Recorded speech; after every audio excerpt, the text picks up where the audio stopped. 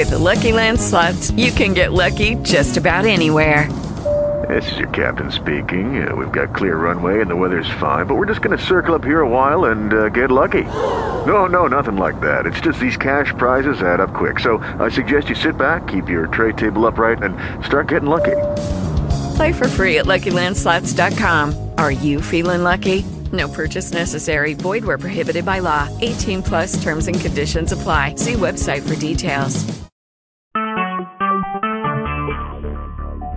Talk shoes. Recorded live. Ladies and gentlemen, live from the home of WCWUS, Trinity, North Carolina. This is the first episode of WCWUS Revolution. I am Chad Henshaw, founder and creator of the WCWUS Revolution and the stable of groups on Facebook. If you care to call in and talk about anything and everything wrestling, please call in right now at 1-724-444-7444. Enter call ID 138055 # and enter the PIN 336-989-3209 #. And everyone's asking, what is WCWUS? Well, WCWUS is basically originally an homage to, of course, the late promotion WCW, but we have grown a little bit more than that to include everything wrestling, everything WCW, ECW, WWF, WWE, TNA, Ring of Honor, and, of course, all the other past organizations, for example, the AWA, WCCW, NWA, even including Ultimate Fighting Championship, the XWF, Global Force Wrestling, you name it, and now we have included everything. We have currently in our stable, we have around 35 groups under the WCWUS umbrella.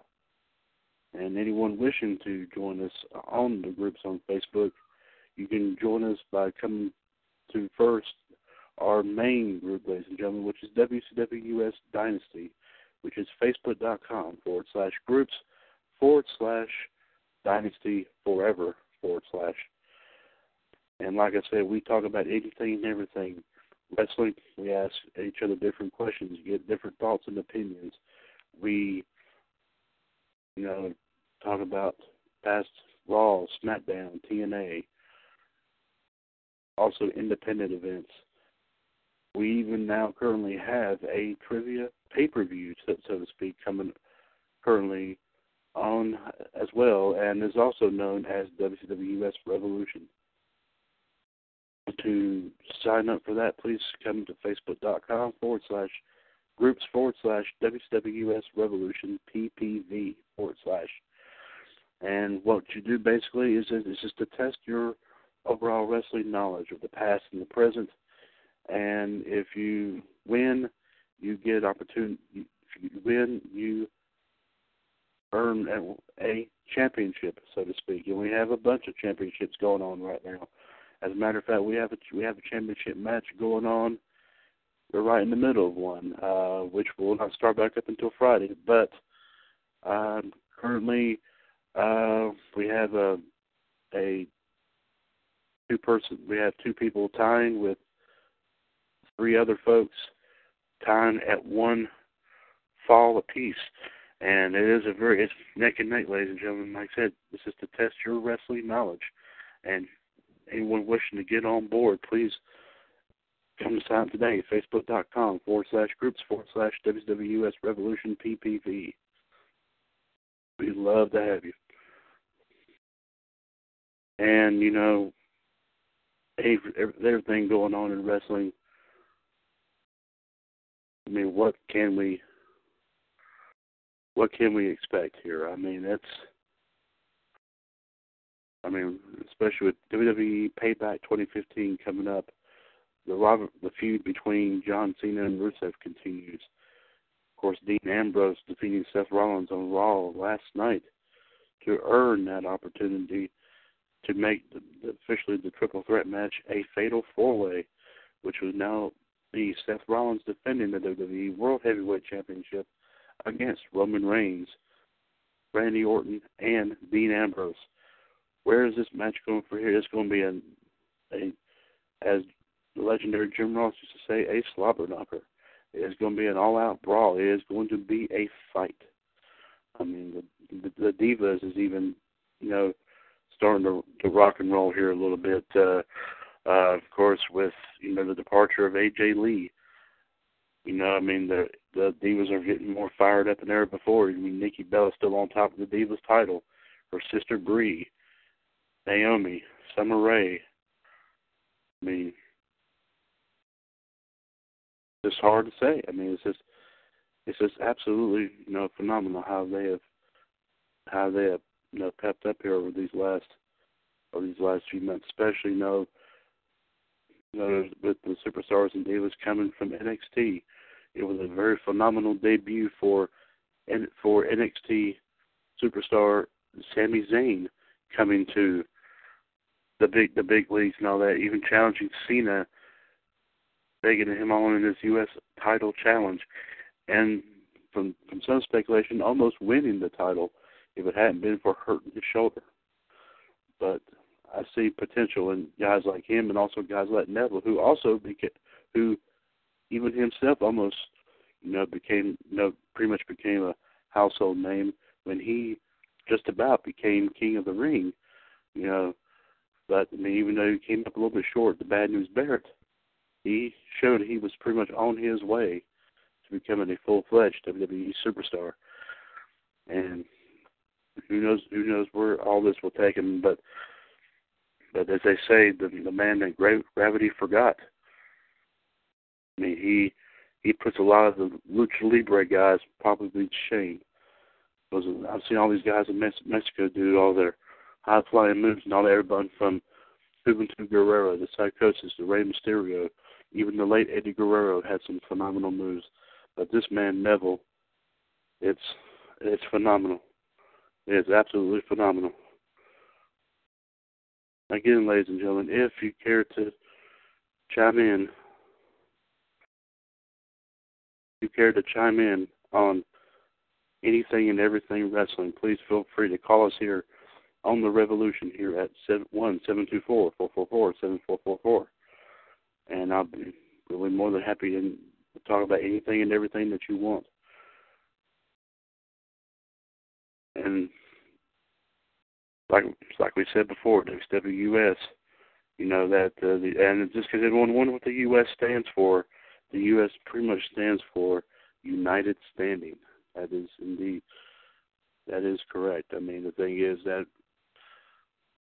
that's the purpose, of having, these groups here try to unite every single wrestling, trying to unite this group of die-hard wrestling fans, past and present. All these stories that they can share, all these stories they can tell. It's just absolutely phenomenal.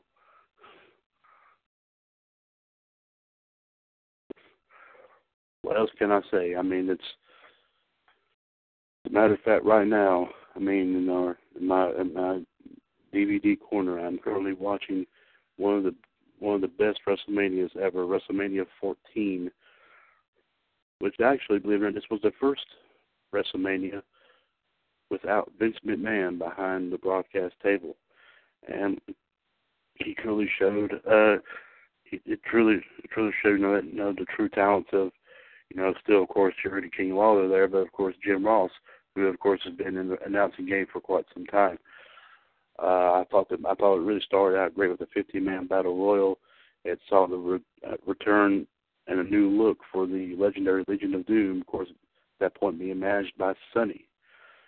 Taking out all these great teams, including the legendary Rock and Roll Express from the NWA. And it turns out, of course, the winners was the Legion of Doom, and they earned the shot at the following pay-per-view, which was held near my neck of the woods, Greensboro, North Carolina, back in Unforgiven 1998. And course, the feud also the feud going on with Mark Merrow and Sable and Goldust and Lunar really heated up into a mixed tag match. Of course, the challenge being made by Goldust, or the artist formerly known as Goldust, with Sable really kicking some tail here in this match. You know that even though that it was supposed to be man versus man and woman against woman, Sable really showed that you could really, stand up to the big guys, including Goldust, who was probably twice as big, but still in the long run, Sable and Merrow got the win. Of course, Merrow trying to take the credit off for himself, even though Sable won the match by pinning Goldust. And another match was The Rock defending the Intercontinental Championship against UFC legend Ken Shamrock. This was a heated feud going into the pay-per-view, but Ken Shamrock really lit a fire on Ken Shamrock, because it was just phenomenal about how he just pretty much dominated the match. Just took down The Rock bit by bit, piece by piece, and Shamrock actually won the match, but he had refused to let go of release his patented ankle lock on The Rock. Therefore, the decision was reversed, and The Rock was handed back the Intercontinental Championship. Even though the Nation of Domination, they weren't even no match for Shamrock. But this was a truly phenomenal match. And of course, another match that really highlighted was Triple H defending the European Championship against, in my opinion, a future Hall of Famer and one of the true legends, and one man that we miss seeing very, very much so is the late Owen Hart, the younger brother of Hall of Famer Bret the Hitman Hart. And this is when around the time that Owen Hart was still a baby face, and he was going into this match with a hurt ankle after a Monday Night Raw, not too far prior to WrestleMania, where Owen Hart submitted to Triple H and therefore lost the European title. But of course, Owen Hart went back out in true fashion, just like he was taught from the legendary Hart Dungeon in Calgary, Alberta, Canada, and both men really let it fly. And what also made it pretty interesting was the fact that China was at ringside but was handcuffed to then Commissioner Sergeant Slaughter, and China tried numerous times to try to get involved, and Sergeant Slaughter would not back off. It would not work out. But the thing is, China somehow got powder in the face of Sergeant Slaughter and got up into the ring and gave a low blow to Owen Hart, thereby Triple H delivered the pedigree to Owen Hart, and bingo, Triple H retaining the European Championship. And this is, of course, during the height of D-Generation X. So this is when D-Generation X was, in a sense, hated. So another match also that was pretty hyped up was, of course, the New Age Outlaws, Billy Gunn and the Road Dogg, taking on legends Cactus Jack, as everyone knows as Mankind, Dude Love, and real name, of course, Mick Foley, and his partner, Chainsaw Charlie, who was also a Hall of Famer, Terry Funk. And this match was a unique match because in order to win, you had to put both superstars, in the dumpster. And if you got them both in the dumpster, then you won. And what happened was, they didn't put them into the dumpster beside the ring. They put them in the dumpster in the back, and all that. When the fight escalated to the back lot, where Chainsaw Charlie gained control of a forklift, piled the Outlaws on top of a slab of wood, and thereby tossing the Outlaws into a dumpster, and Cactus Jack slamming the lid shut, and Cactus Jack and Chainsaw Charlie becoming the tag team champions.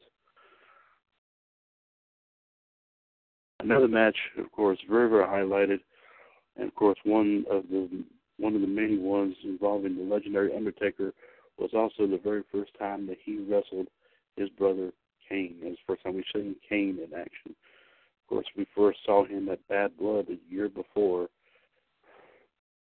during his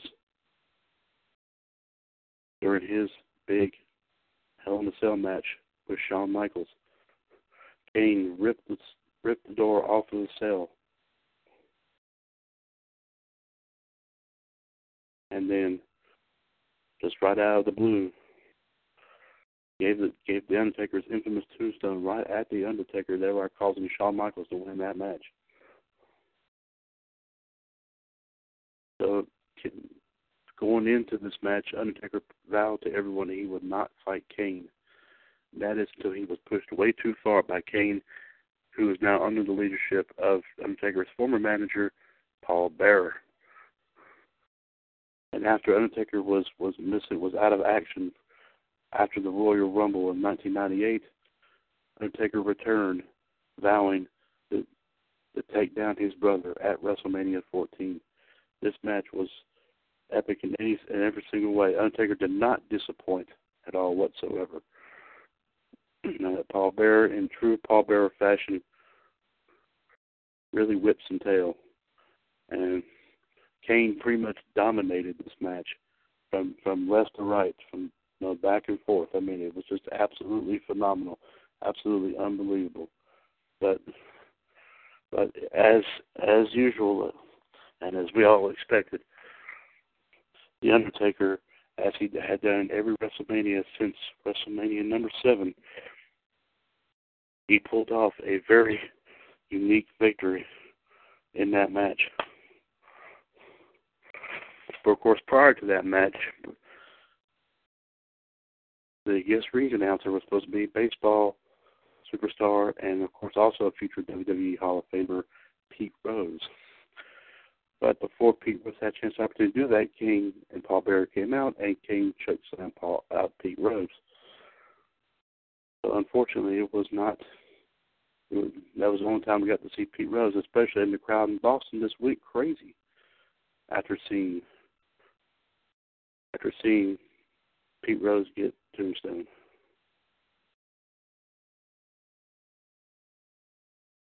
But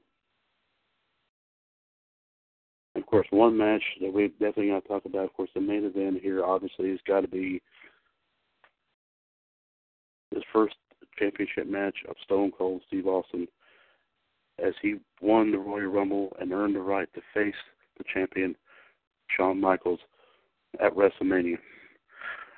And this right here was truly a match for the ages. Shawn Michaels and Stone Cold, getting together and, really, letting the fisticuffs fly. And then, of course, we cannot forget the special guest enforcer who had become an ally, a buddy of D-Generation X, legendary boxer Iron Mike Tyson, as they called him, the baddest man on the planet. This match went back and forth, up and down. The fists were flying and all that. Shawn Michaels showed why he was one of the most resilient superstars of all time, why he has been and always will be dubbed Mr. WrestleMania. This match was one of those defining moments. Not since when he first won the title at WrestleMania 12 from Bret Hart. Of course, everyone remembers the ending to this match where Stone Cold tried to give Shawn Michaels a stunner. Shawn Michaels pushed that off. Shawn Michaels tried to give Stone Cold sweet chin music. Didn't work either. And then finally, the second time around, Austin got the stunner. And with the referee down, Iron Mike Tyson became the referee and raised Austin's hands and made Austin the new World Wrestling Federation champion. But then, of course, Shawn Michaels came up and found out what was flabbergasted as to why in the world Mike Tyson would stab him in the back like that. And then Mike Tyson, after Shawn Michaels getting in his face, Mike Tyson gave Shawn Michaels a punch in the face. But what I got to truly say about this, ladies and gentlemen, this was truly one of the best WrestleManias of all time. I see that. I see we have someone here on the line. Good evening. Hello. Hello there. How are you tonight? Do you know who this is? I would have to guess that this is one of my buddies here. When I saw New York, I had to take a gander. This has got to be my good buddy JML. Yeah. What's going on? My friend, what's I say, my friend? How are you? Hope you're doing well tonight. Thank you. Welcome to the debut of the Revolution. So what are you talking about? WrestleMania 14? Yeah, I was talking about that. I was watching that here. I got a DVD copy of it, reminiscing about some of the great matches that was going on in this. I'd know your take on it, my man. What was some of the highlights of what you thought was some of the best parts? I mean, that was the first Undertaker-Kane match. That was a spectacle. And Kane took 3 tombstones during that match. Now he takes one tadpole splash and he's down for the count. So it's yeah. Oh yeah. So indeed. That's how they've decreased his character over the years. Exactly. Yeah. But I've got to tell you again. Undertaker, as always, in typical Taker fashion, won the match. Kane pretty much dominated that match. I mean, it was no question. I mean, Kane had Undertaker on the ropes throughout the whole shebang. And to me, WrestleMania 14 and the night after, so the Monday Night Raw immediately after the next night, to me, my opinion, was the launch of the Attitude Era. Now, some people, have different opinions about that, but for me, that was the dawning of Austin as champion, the whole Austin, don't DTA, don't trust anyone. Next night comes out on Raw as the corporate champion. Then he goes, this is the last time you will see me in a suit, and basically, embarrasses McMahon. You also have Raw kickoff with Triple H with X-Pac joining DX, and that was out of left field because the last time we saw X-Pac, he was in WCW with the NWO was 6, and he cut a scathing promo about Eric Bischoff, WCW, Hogan, and he said if Hall and Nash were under contract, they would be here with me doing the same thing. And then later that night during the cage match with the Outlaws and Foley and Chainsaw Charlie, who was, played by Terry Funk, then they joined DX. And that was kind of, for me, the jump start or the shot in the arm that WWE needed, because what people don't realize, even prior to WrestleMania 14, WWE was getting beat in the ratings almost every single week by WCW.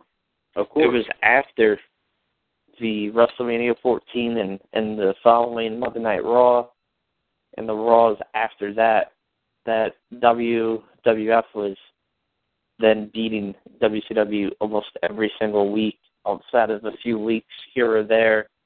Okay. And they never really looked back after that. Right. Well, let me ask you a prior opinion about something here. I've heard, I'm sure you might remember this moment right here when, back in 2006, when of course, when Shawn Michaels and Triple H reformed DX for that pretty decent run throughout most of 06, they, of course, around the time that Eric Bischoff came out with his brand new book, Controversy Creates Cash. And, of course, one thing they asked was DX mentioned in your book? And Bischoff goes and says, well, yeah, you are mentioned. And, of course, the ultimate blow was, and I want to get your take on this, in Bischoff's opinion, he felt that DX was nothing more than a rip-off of the NWO. So, I was though. Right, I understand. Yeah, but what's your take on it? I mean, who was, the NWO and WCW, DX and WWF? I'm gonna say that because it sounds better to me in person. What's your take on? What do you think? What do you think? Who do you think that really dominated that era? Was it the NWO or was it D-Generation X?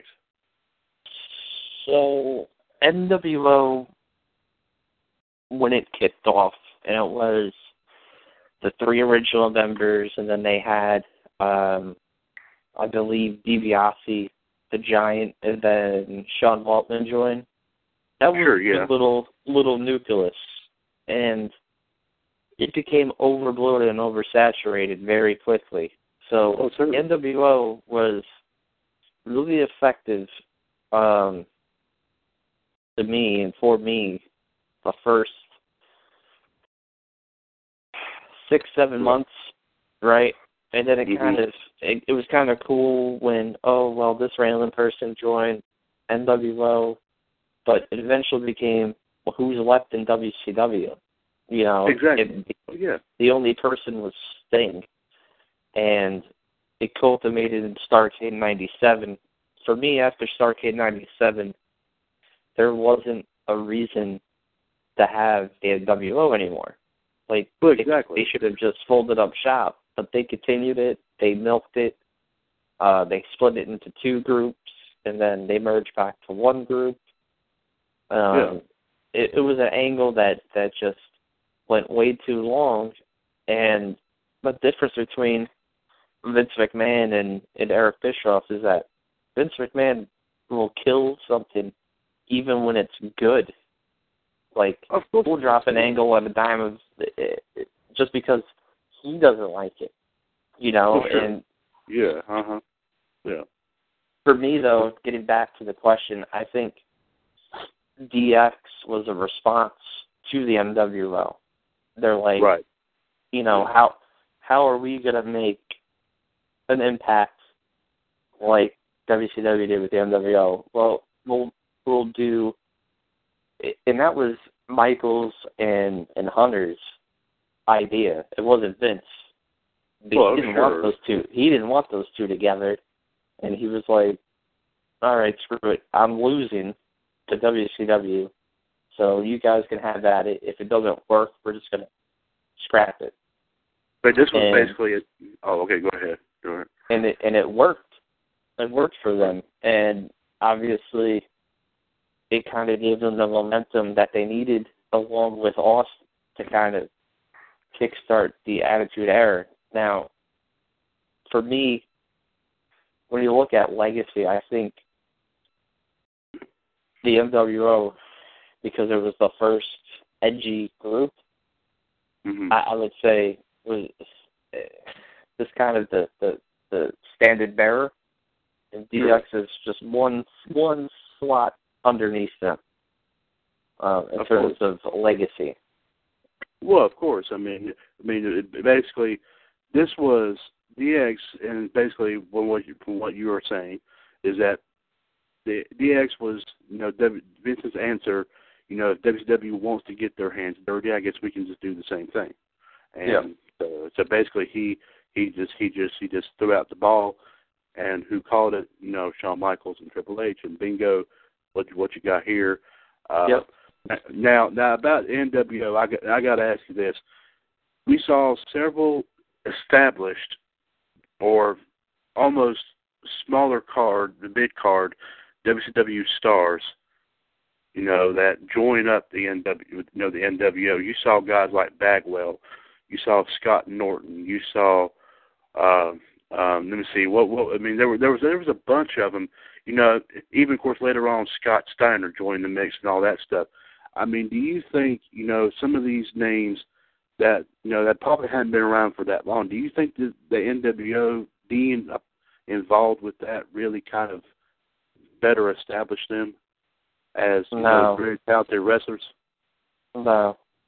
You don't think guys like them? No, because they took guys that really weren't performers. If you look at them, guys like Norton, Steiner, Bagwell were big muscle guys. Same thing with Brian Adams, Ed Leslie, who was a disciple.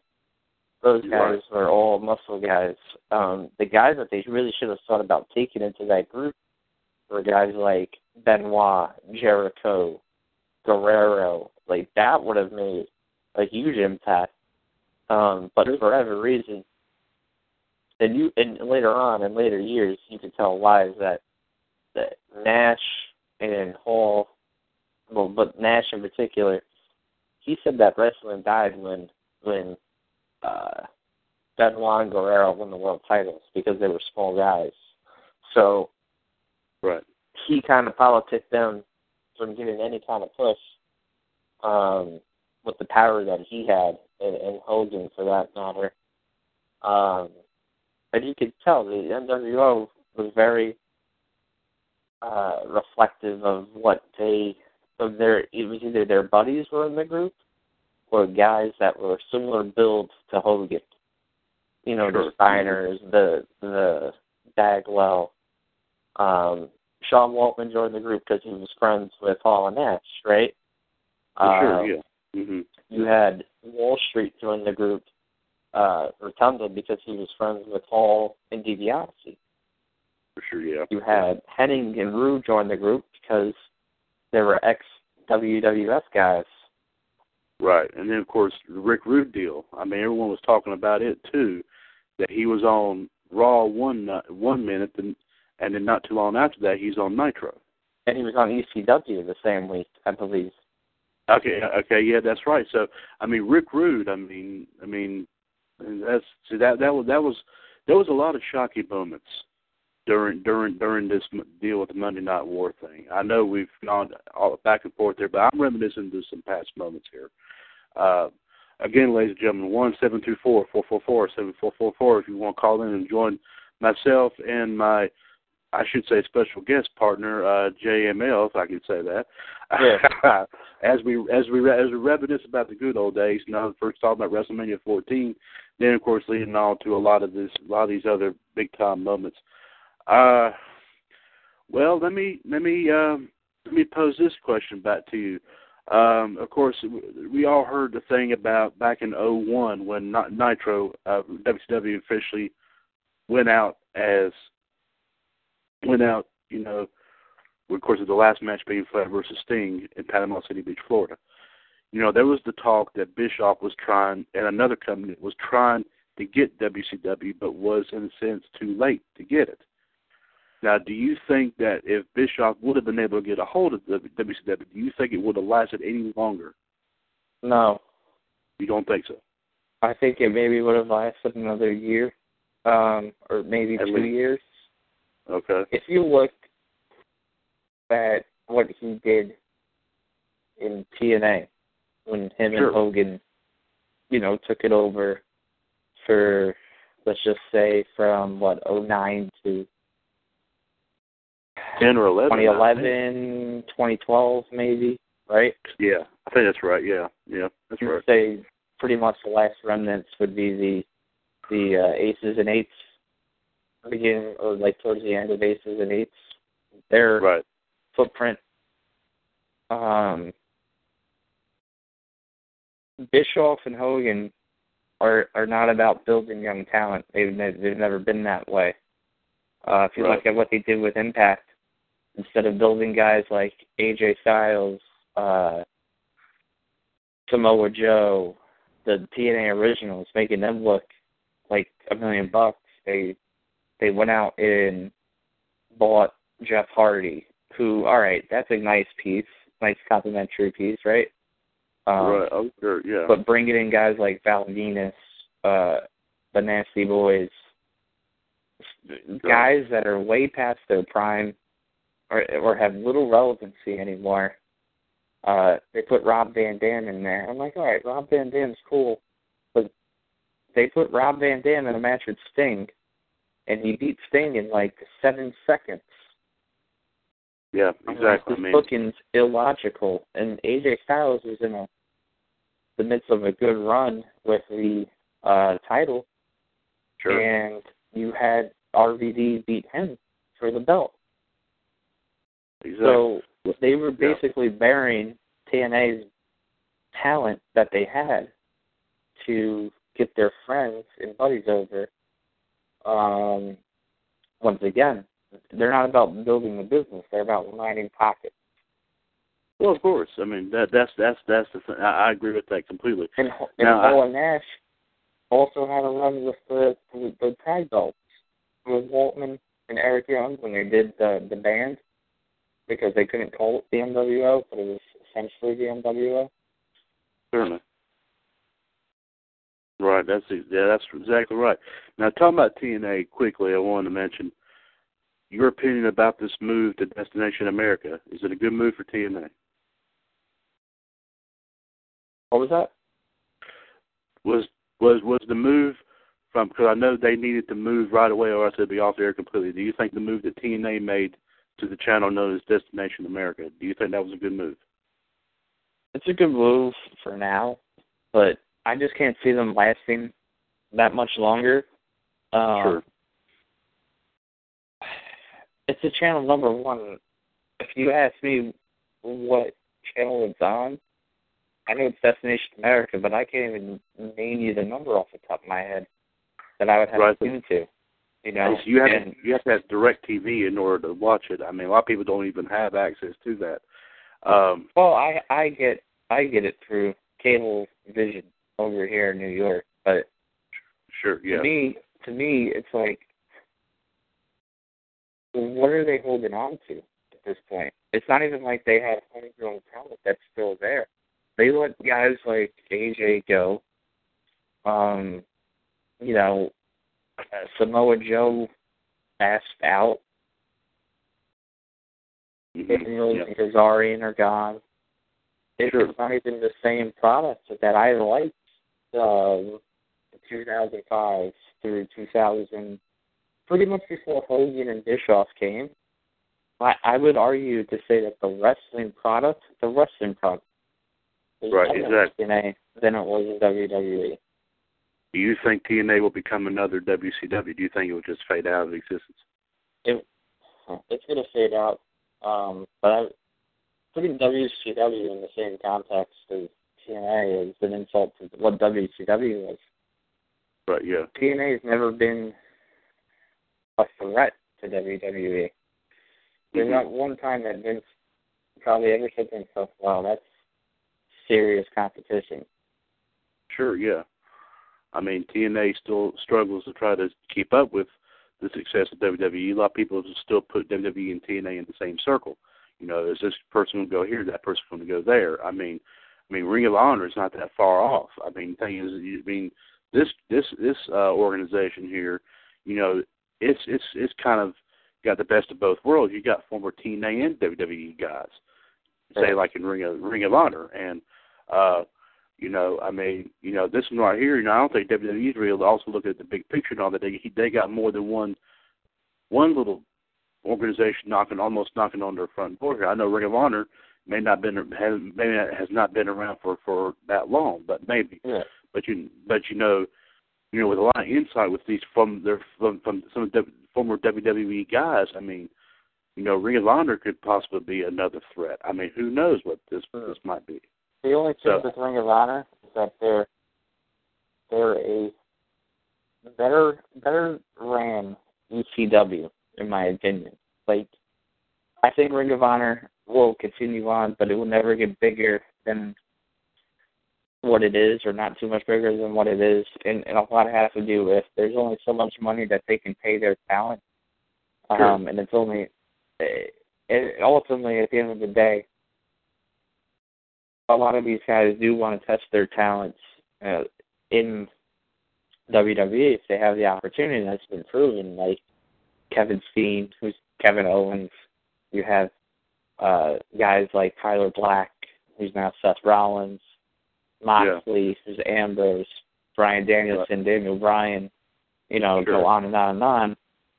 WWE's had a had a nice run here of picking off top Ring of Honor talent and now developing them into their own characters with WWE. And I remember, going back a couple of years now, people laughed at me when I said Seth Rollins is the guy that they were pushing the most in the Shield, although Roman Reigns and Ambrose were getting the most time. But if you watch the matches, who got the most time in the ring? Seth Rollins. Yeah, of course. So yeah. Hold on. No. Sorry about that, but I mean, I would agree. I would agree with that wholeheartedly. But now talking about that, got to do a little segue here quickly. Talking about the match between Rollins and Ambrose, with Ambrose getting in the world title match at Payback if he wins. Good move, or what?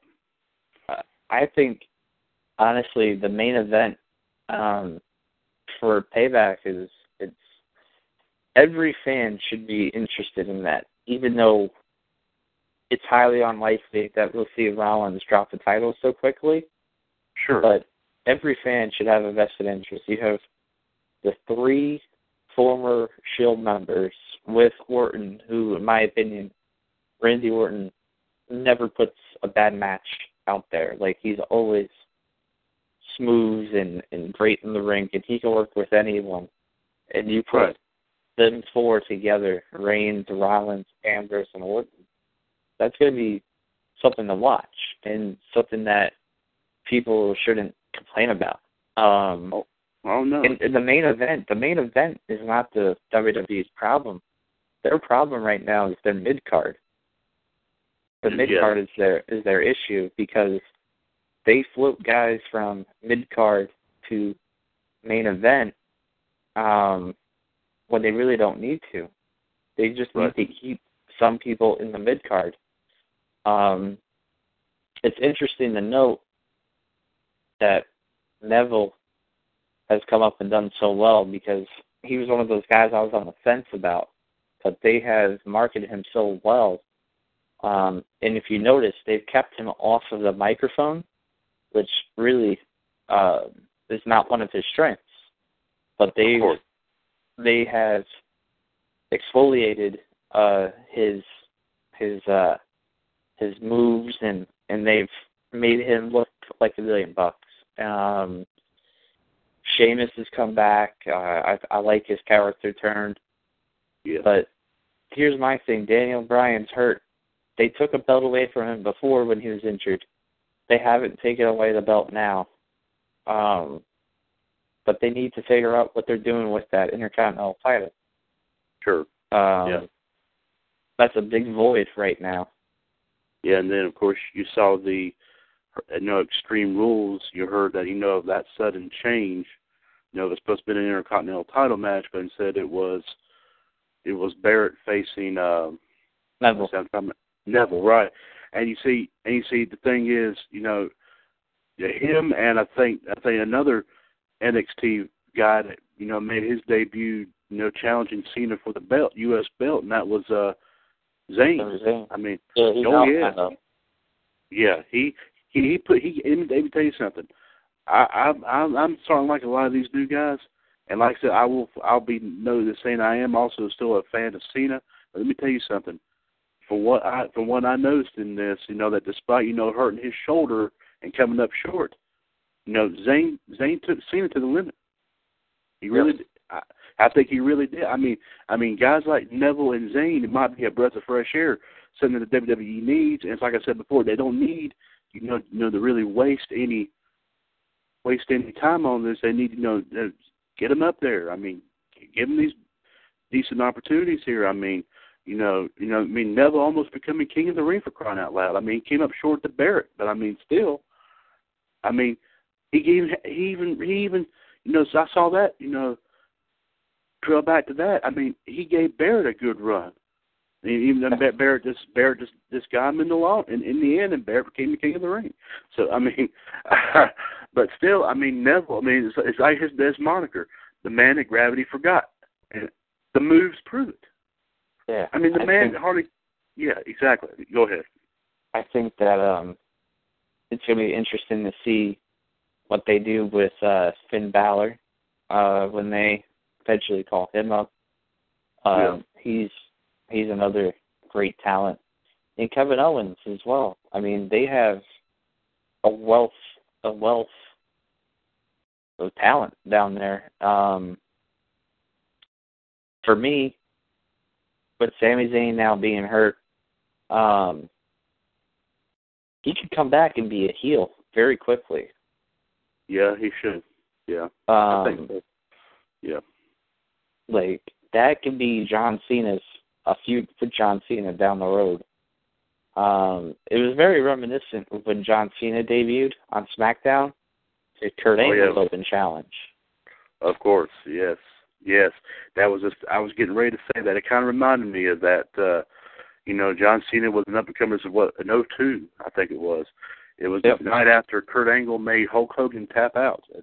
Believe it or not, it was a King of the Ring pay-per-view when that happened, too. I remember it was actually one of the first ones that was under the WWE moniker, as a matter of fact, I think. Ruthless Aggression. Ruthless Aggression, yeah, that's right. Get the F out. I mean, that's what I was also talking about, too. But, yeah, I mean, Cena gave Angle a run for his money in that match, but, of course, Angle won it. This is just reminiscent of what we've seen with Neville and what we saw with Zayn on Raw this past Monday night. I mean, the thing is, these new guys are fresh new talent. You need to work on that fresh new talent and give them something to work with. Give them the mold and let them make something awesome out of it, so everybody will be impressed and astonished. All that. Now I got to ask you, about the divas, with the departure of AJ Lee. You think we'll be seeing any of the NXT divas move up? And if so, who do you think will be the first one they bring up?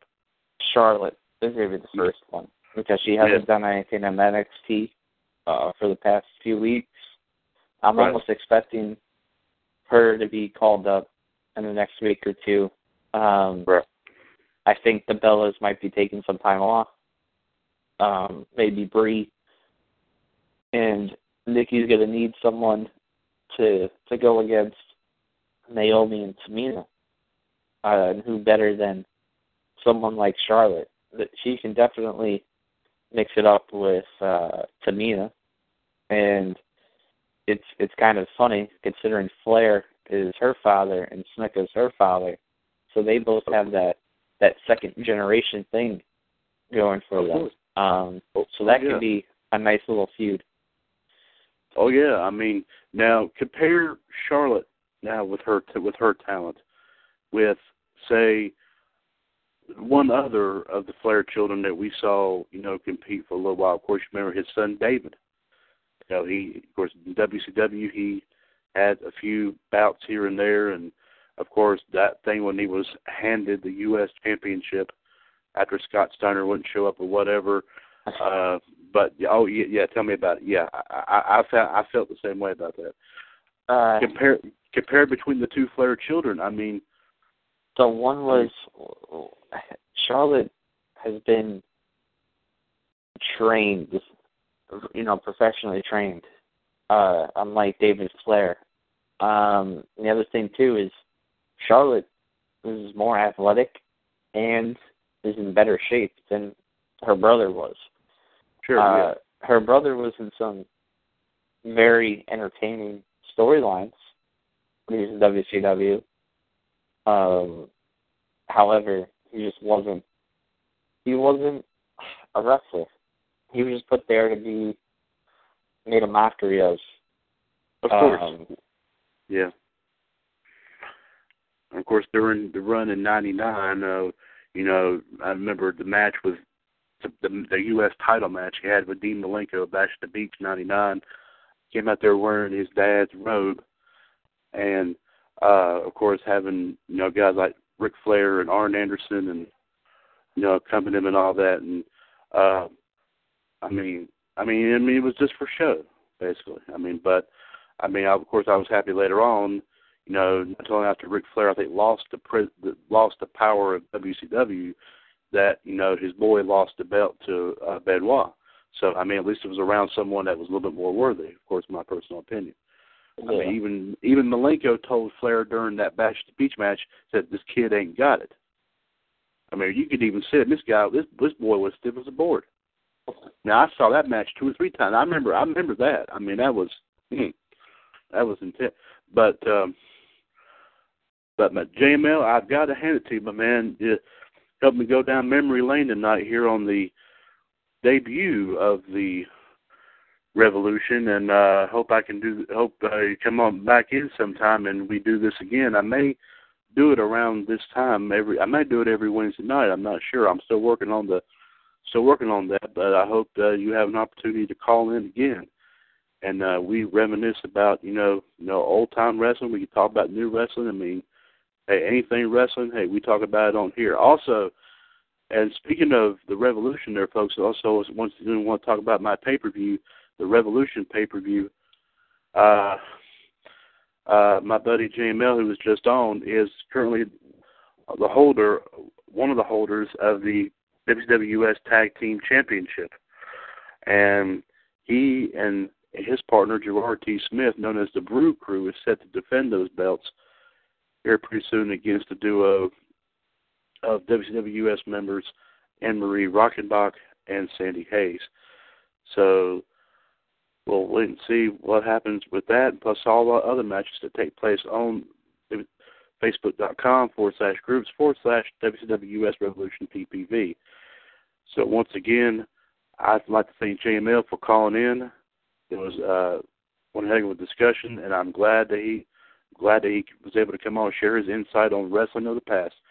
Again, this is Chad Henshaw of WCWUS, and we look forward to talking to you again here on the Revolution. Take care.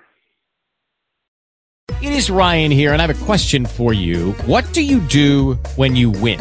Like, are you a fist pumper, a woohooer, a hand clapper, a high fiver? I kind of like the high five, but if you want to hone in on those winning moves, check out Chumba Casino. At ChumbaCasino.com, choose from hundreds of social casino-style games for your chance to redeem serious cash prizes. There are new game releases weekly, plus free daily bonuses, so don't wait. Start having the most fun ever at ChumbaCasino.com. No purchase necessary. VGW Group. Void where prohibited by law. See terms and conditions. 18+.